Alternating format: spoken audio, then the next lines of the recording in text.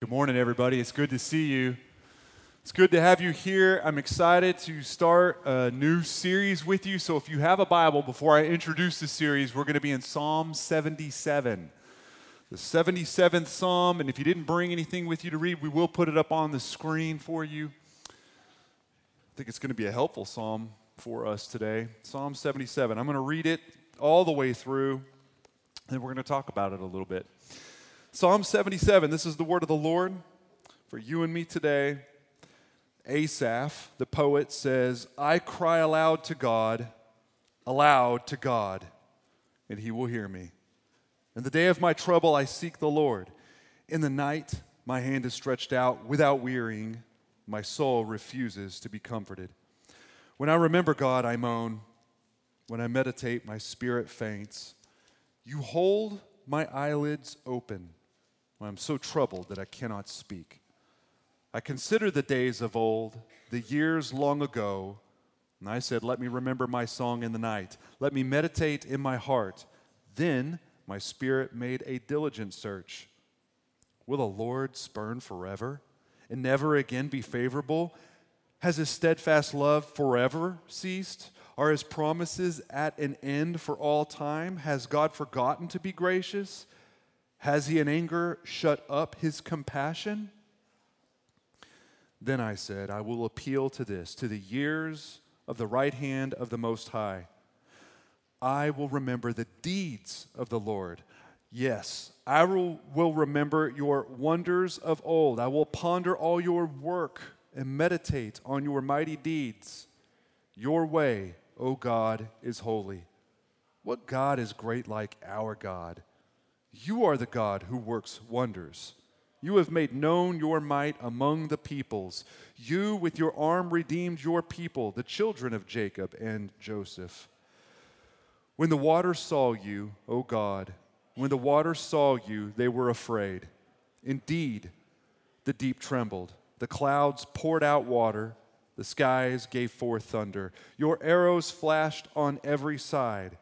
The crash of your thunder was in the whirlwind. Your lightnings lighted up the world. The earth trembled and shook. Your way was through the sea, your path through the great waters. Yet your footprints were unseen. You led your people like a flock by the hand of Moses and Aaron. Okay. Listen, we're starting a new series today called Anthem, and this is our third volume of Anthem. Let me explain what that means. We started this back in 2018, actually. Picked it up again in 2021. I'm excited to pick it up probably every 2 or 3 years. It's just our walk through the Psalms. We're probably always going to log a little time in the Psalms. And here's why. It builds a healthier believer. It brings some symmetry to our doctrine, how we see the Lord, and this is important for us. As we've said time and time again, one of the most important things about you is what will come into your mind and what comes into your heart whenever you think about God.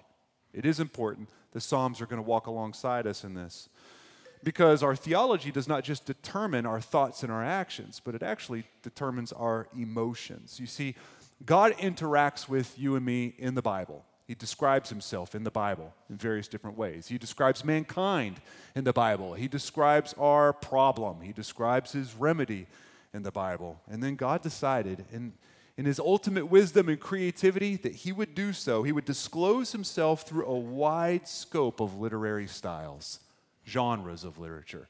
That's why some parts of your Bible read a little differently than other parts of your Bible. You've got narrative. We spent the better part of last year through the book of Acts. That's narrative. You've got prophecy.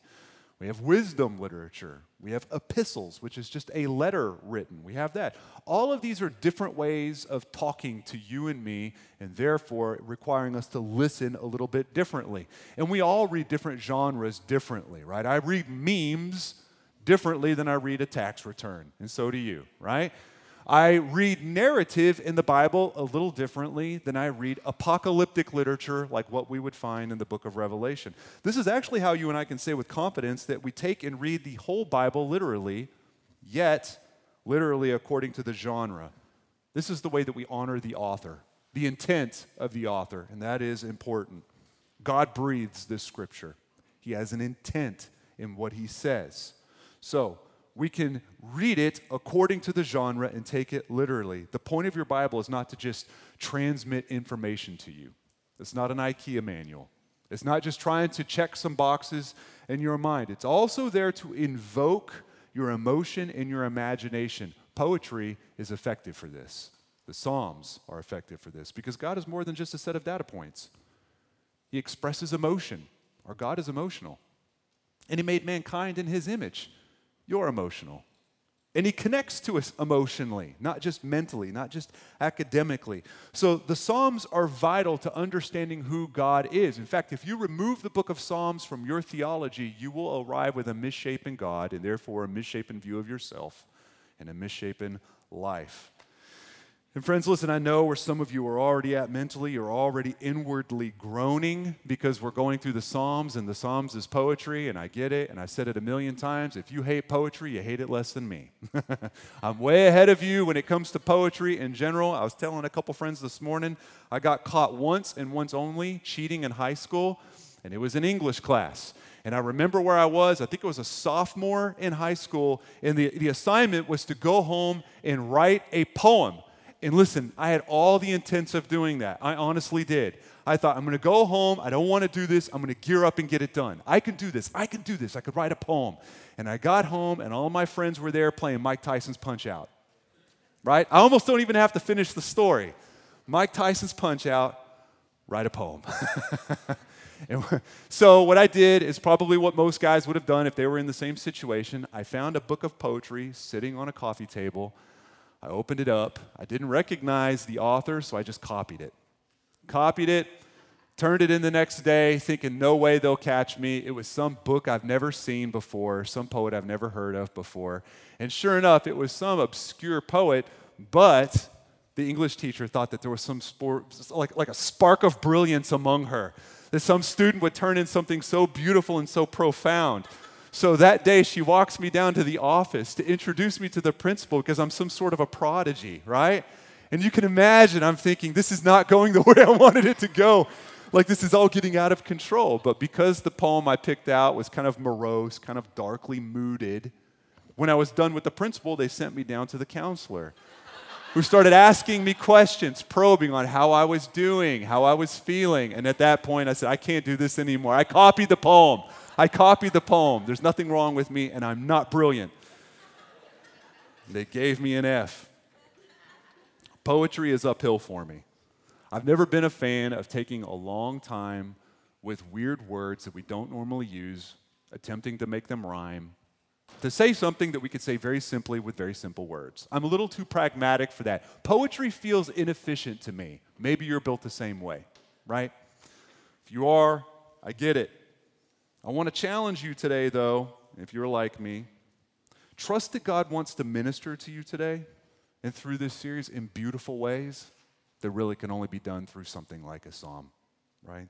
These psalms, like all Scripture, have the power to change your life forever. This is what Paul says in 2 Timothy, and I want you to stay in Psalm 77 if you do have it open there. But he says, all Scripture is breathed out by God and profitable for teaching, for reproof, for correction, and for training in righteousness, that the man of God may be complete, equipped for every good work. The Psalms will complete you. The Psalms will complete you. And we all feel a little bit incomplete already anyway, don't we? Especially emotionally. And the Psalms, again, will be helpful. They're actually song lyrics. They used to be put to music. That can be lost on us sometimes. This, by the way, is why we call the series Anthem. We explained what this meant the last two times we have been through this. An anthem is just an emotionally rousing song that's connected to a group, connected to a cause maybe. Some of you, if you grew up when I did, some of the anthems we had, it was in It Smells Like Teen Spirit, the Nirvana song. It kind of captured my generation. Fight the Power, Public Enemy, was kind of an anthem that captured my generation. We probably also recognize the word anthem from national anthems. The word is literally in the title. There's 195 national anthems in this world that people kind of respond to. Fight songs, college fight songs, those are kind of anthems because there's emotion attached to it, right? Rocky Top, according to Sports Illustrated, Number 3 most influential fight song, although we all know if you're a real Vol, it's not even our real fight song. But it's in the top 3 of all time because it's the only fight song that ever appeared on a top 100 music list, right? And it grabs us. Emotionally, it could grab us. And that is transgenerational. You don't even have to be in Knoxville to hear Rocky Top and have it do something to you. Listen, my oldest daughter was there when the goalpost came down last year. She was in the stadium when our whole city kind of woke up. She will never hear Rocky Top again and not think of that moment, not being emotionally connected to that moment. That's the power of an anthem, okay? Without emotion connected to it, it's just a song. So as we work through the Psalms, we're going to honor them by not dissecting out all the emotional baggage. I think that's how we honor the author in this. We're not going to treat them as anatomy subjects under a microscope, because if we do, I think we'll ruin them a little bit, right? In fact, I think if we could go back to the connection just for a second between our doctrine and our emotion, I think it's important to recognize that it is our emotions that ultimately expose our doctrine. It's really how you feel that's going to expose what you really think about God. Those aren't separate. I can tell you what I believe. But if you watch the full range of how I emote, you will know exactly how I believe, what I believe. And when it comes to God, I think sometimes we can be emotionally clumsy, which is why sometimes you'll pray and you'll say something that you really mean in your prayer, but you're not quite sure it was appropriate or theologically accurate, but you meant it. Or you'll say something that is very accurate, theological, but you didn't mean it. And so we can be clumsy. This is where the Psalms can seem to do us a solid favor because it kind of opens the window and lets some fresh air in, where we can let our emotions connect to the Word of God and let the Word of God connect to our emotions, and we can be honest. In fact, some of the Psalms, you'll notice if you're a student of the Word of God, and as you grow in your understanding of Scripture, you will come across some Psalms that have really just some soul-crushing lyrics that feel kind of inappropriate. Like, man, I can't believe somebody said this. It'll feel like that. Sometimes you'll have a psalm where the poet is having a great day, everything is bright, the birds are chirping, they just had a stellar time with the Lord, and then they wrote a psalm out of it. And then sometimes you have a poet who is dying inside. Here, check this. Sometimes they're in the same psalm. And that's what we just read in Psalm 77, to be very honest with you. So, our goal is to help you connect emotionally to Christ, not just mentally. Your affections for the Lord are built on more than just the cold, hard calculus. Okay? Now, and this makes sense, but it's also important for us as missionaries. I'm a pastor up on stage right now talking to you, but first and foremost, I'm a missionary to this city. I'm a missionary. I'm a sent one with the message, just like you. And I'm no more a missionary than you are. But this is one thing I know about Knoxville. It's looking for an answer to their life that is just more than something that will alter and edit what they think, but how they feel as well. Your neighbors are not looking for a static Wikipedia article on what is true. They're looking for something to trigger their imaginations, their dreams, their hopes. Another thing I know about Knoxville, our city is also uninterested in a God who they cannot be honest with, which is why I love Psalm 77 so much. It's a classic lament, right? That's the category. In full disclosure, laments are my favorite. There are other categories. You'll hear next week a different category, a song of ascent. There are psalms of wisdom, psalms of thanksgiving. There's imprecatory psalms. Those are a little trickier. We'll get to walk through that. When we build a volume of Anthem, we try to hit all of them just to kind of teach how the Bible reads through the wisdom literature. But I do love laments because it's a flavor of psalm that seems to extend an honesty that honors a rich relationship. Asaph, in this case, is the poet. He's the psalmist, and he's struggling in a way that's very familiar to you and me. Honestly, if you change his clothes, you change the timeline, you put him here, he is you. You're Asaph. We're all very, very similar. He's twisted up. So twisted up, he can't sleep. Have you been there? He's so scared, anxious, heavy-hearted, frustrated, tormented, maybe a mixture. Maybe you don't even have words to kind of describe what you're feeling, but one thing you know, when you wake up at 2:07 a.m., you just can't go back to sleep. Your eyelids are pried open in such a way.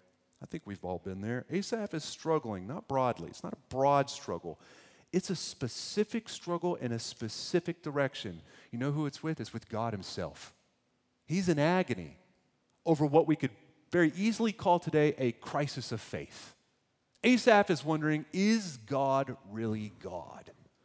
Is he really who he says he is? In fact, let's look at verses 1 through 4 and read them again, and you'll start to see some of the texture come out of this psalm. It says this, Asaph says, I cry aloud to God, and he will hear me. In the day of my trouble, I seek the Lord. In the night, my hand is stretched out without wearying. My soul refuses to be comforted. When I remember God, I moan. When I meditate, my spirit faints. You hold my eyelids open. I am so troubled that I cannot speak. From his point of view, it looks like God has abandoned his promises to the people of Israel, him being one of them. And after all, if God is only a promise maker and not a promise keeper, what's the point? Not a bad question. I mean, what are we even doing here? What is this? What are we doing? If God is just good at making promises and not good at keeping them. And listen, I'd submit that every Christian swims in these waters of crisis eventually. I'd probably question you if you hadn't. I mean, if you've been in the Lord long enough, you will bump into these moments. How else can we really learn how to exercise and stretch our faith unless it's been tested, right? We've all been there. Something slams into us and we waver. What we used to think about God is tested, even threatened. Even the very character of God himself. Some of you are there now. You haven't bailed on God, right? But you're beginning to re-examine all the things that you were taught when you were a kid. Starting to re-examine everything that you've heard, everything that you just accepted. Friend, that's called a crisis of faith. Asaph understands you. So thankful this is in the Bible, right? This, of course, this crisis will start to invade our thoughts, invade our interactions with each other, just what we think about when we're not thinking about anything, and apparently even our sleep, right? Because we can't make sense of this God who doesn't look like he's carrying through with his promises. And friends, it's possible to avoid the discomfort of this crisis because we could busy ourselves, right? We've just got stuff going on. We can kind of be distracted. I mean, after all, we've got inboxes to clean. We've got kids to put to bed. But here's what I know. When you lay down to sleep and your brain has nothing left to distract it and you're trapped in this sanctuary of just you versus your crisis, I mean, nothing left to pull you away from this struggle, this pain, these doubts, fears, anxieties. That right there is the emotional space we're meant to connect with in this psalm. Again, I'm thankful that it's in the Bible. Asaph is helpful for those of us who have been in crisis, probably helpful for some of you that are in crisis today. The anxiety and fear that pin us down make us wonder if he will really come through with us. Sometimes, we are able to quickly reassure our drooping faith. We feel like a bruised reed. We're just on the edge, but we remember a passage, a memory passage maybe. And we kind of brighten up and we're able to kind of keep going. Or maybe community, and community's great for this. Somebody says something to you, you get some bright counsel. Someone reminds you of the gospel. Somebody kind of lifts your drooping head. Somebody kind of holds you together, and then you're fine, right? That happens. But sometimes a memory verse or even community feels very ineffective, which is why whenever we get thin in this direction, we wonder if God can be trusted. I mean, we're reading somebody that says, when I remember God, I moan. He's saying that. When I remember God, I don't get brighter inside. I moan. When I meditate, my spirit faints. It's not like he didn't have any community. It's not like he didn't have any scripture before him. And he doesn't have a Bible like we have a Bible. I get it. But he did have truth in front of him. And he still finds himself asking the same questions you and I are known to ask. Why would God allow that to happen? Can he not see the pain? I thought he promised this. Maybe he is good, but just not for me. All the same questions you and I ask. By the way, before I even move any further, does this level of guttural honesty in the Bible make you uncomfortable? Does it make you struggle a little bit? Why? Why does it make you uncomfortable?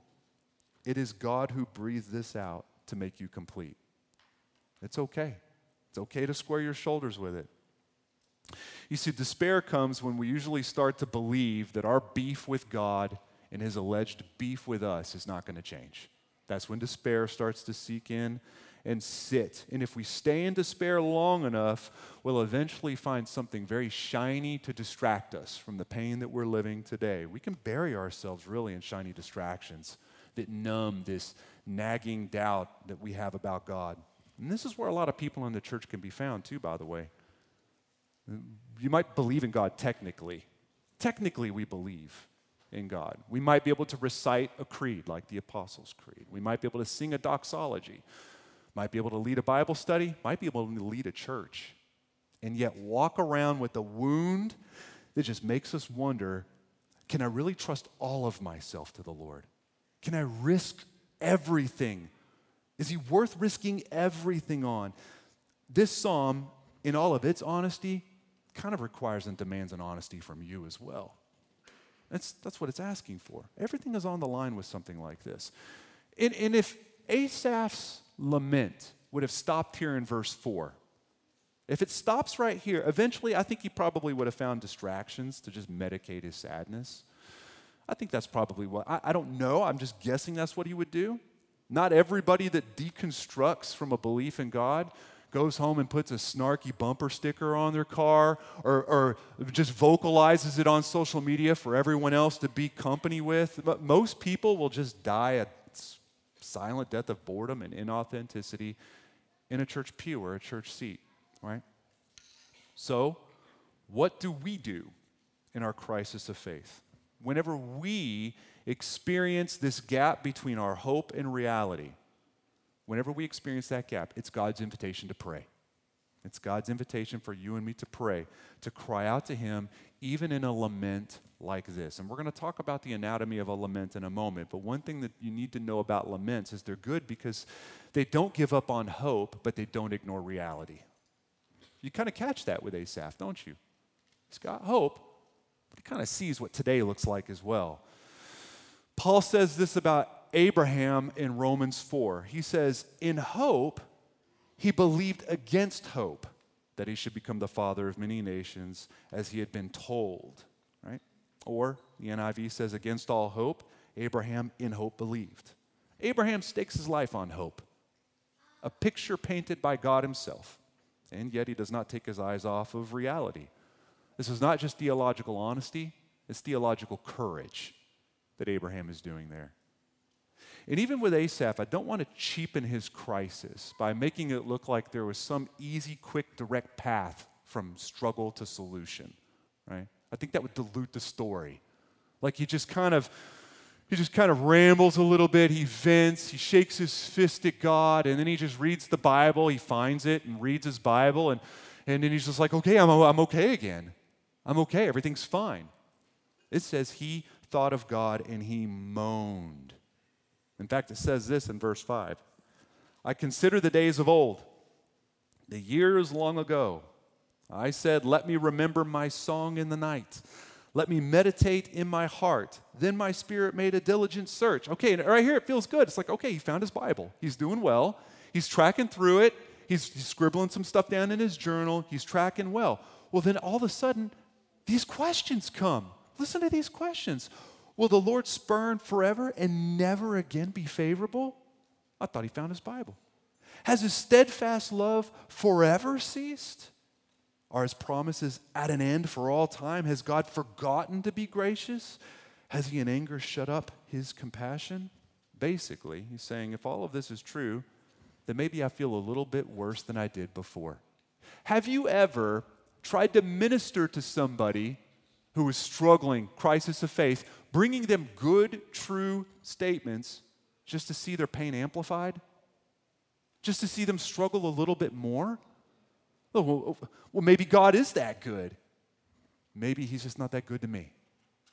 Maybe he does make promises, but maybe he's not going to keep them for me.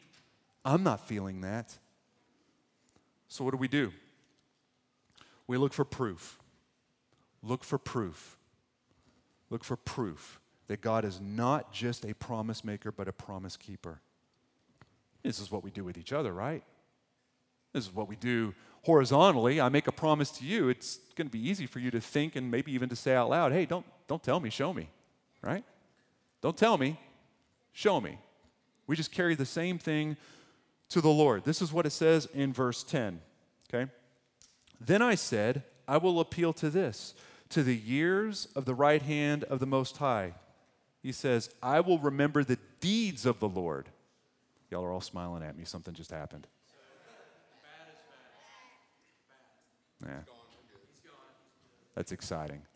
So, listen. Where do I start with the bat? Listen, if you're fairly new to Legacy, we do have a mascot. He does come out. He means you no harm. We just startled him. He will go away and he will leave you alone. The bat. Well, let's look at verse 10. Verse 10 says, Then I said, I will appeal to this, to the years of the right hand of the Most High. I will remember, not the words, the deeds. The deeds of the Lord. Yes, I will remember your, what, words of old? Wonders of old. I will ponder all of your work, not just words, but work. I will meditate on your mighty deeds. Right here is where we see the pivot in a lament. All laments, all good classic laments will have a pivot of confidence. This is if you were to do an anatomy of a lament, you have the direct address. That's the first thing. This is me speaking to the Lord and the Lord listening to me, right? Then you have the cry for help, the quote-unquote complaint, the body of the lament, okay? And then you have the pivot, this place of confidence, remembrance, right? Without this pivot, we can easily be caught just grumbling. Just grumbling, venting. And we don't even have to be vocal to grumble, do we? We can do it in our heart. Internal grumbling is just a silent complaint. I'm saying all of this to say don't confuse healthy honesty with sinful grumbling. We're fortunate because we have this entire psalm on display, right? We could read it from front to finish, so we know that Asaph is not in sin here. He had already worked through this before he even wrote the first stanza. We can get caught sometimes thinking that we're lamenting when we're just realistically grumbling. It sounds like this. God, I have to be honest. I'm watching evil triumph and your children perish. You might be great, but you're probably not good. It makes me wonder if you're even real. I don't see it. I don't see it. Listen, that's not just grumbling. That's a sin. What I just did was that would be a sin. It's a sin of unbelief. It's as good as an accusation that says, you're a liar because you said you were good, but you're not. You said you were great, but you're not. You said that you would carry through, but you're not. That's a sin. A lament sounds a little different. I know, Lord, what the Bible says, but I can't match it with my eyes and I can't match it with my heart. I know what's going to happen in the end, but it hurts like heck right now. I know that you're good, and I know that you're good to me, but help me with my unbelief. I believe, but help me with my unbelief. Let's read the last part of what Asaph says, verse 16. When the waters saw you, O God, when the waters saw you, they were afraid. Indeed, the deep trembled. The clouds poured out water. The skies gave forth thunder. Your arrows flashed on every side. The crash of your thunder was in the whirlwind. Your lightnings lighted up the world. The earth trembled and shook. Your way was through the sea, your path through great waters, yet your footprints were unseen. You led your people like a flock by the hand of Moses and Aaron. Asaph is plainly describing really the pinnacle of the Old Testament, maybe the most climactic event, which is the Exodus through the Red Sea. That's what he's describing right now. I mean, Asaph knew the promises of God to Abraham and Isaac and Jacob and Joseph and David. He knew his Bible. He knew Israel's history. It helps to know your Bible, right? Just as a quick aside. Whenever you're up at 2:07 a.m. and you're flighting all over the place because it feels like God pulled that cosmic rug out from underneath you, it helps to have something to hearken back upon, not just words, but deeds, proof that God is a promise keeper. It helps to see something in the Bible where we can say, I see, I remember, I believe, I bow, I trust.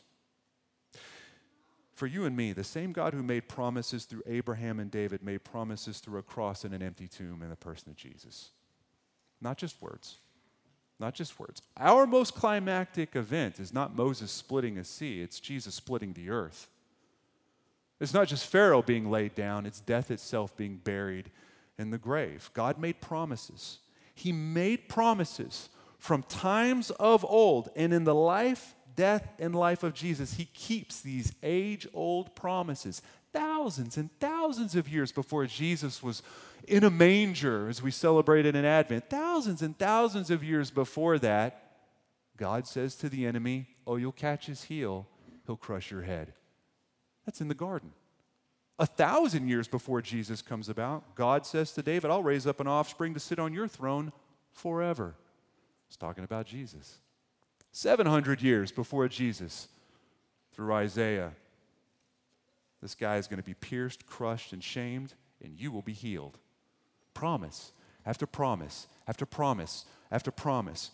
Jesus is the centerpiece of old promises made by God. Proof that God does not just make promises with words, but he keeps promises with wondrous deeds. Here is my challenge to you today. Carry your honest struggles to the Lord and place them at his feet. You have them. Lament is not giving up on hope, and it's not ignoring reality. It is the prayer that says, with so many words, I believe, but help me with my unbelief. Because, friend, listen, there's nowhere in the Bible that's encouraging you to be fake with your trust, to fake your hope. That's not a virtue. But you're also free to fix your eyes on God who says he is good, he is great, and he has shown proof of that. Cry out a lament. Write out a lament. I know guys that write it out and then set it on fire whenever they're done. That's some symbolic thing. I think it's a little over the top. You do you. But lament. And here's the thing. Will this fix everything? Not exactly. It won't. I'll be honest with you. If you keep reading, in fact, Psalm 73 through 83, they're Asaph, you're quickly going to see how many times Asaph had to keep going back and doing the same thing over and over again, right? He had to keep doing this. There's repeat applications. In fact, he says this in Psalm 73. But as for me, my feet had almost stumbled. Almost. My steps had nearly slipped. He has to keep going back.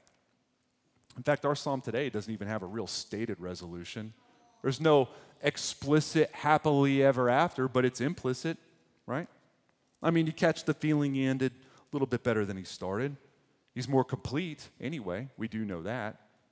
Lament requires repetition, a returning to the gospel, a gospel return constantly to remind ourselves, to remind our despair that God does not just make promises, but he keeps them, and not just for other people, but for me. For me. In fact, when we stop returning to the monument of God's trustworthiness, which is his gospel, when we stop doing that, we live lives of bored grumbling, we vent, we distract ourselves, we complain, we walk with open wounds, we're anxious, moaning, grumpy, fatigued, fearful, sleepless. Friends, I want you to enjoy a God whose footprints disappear in the chaos and leads his people with a kind hand like a shepherd leads his sheep. I've been wrestling with this psalm all week for the same reasons you're probably called to wrestle with it. There's places for you and me to repent. There's places for us to struggle and wrestle with this. Where do you medicate and distract yourself from the fact that honestly you feel a little ripped off by God? Where are you doing that? It's okay to say it. It's okay to be honest with the Lord, right? Are you in fact grumbling when you do it? What does that sound like? How are you doing? These are questions you can ask yourself because there's a place for repentance. There's a place for us to say, God, I know you're not a liar. I know you're not a liar. I know you keep your promises.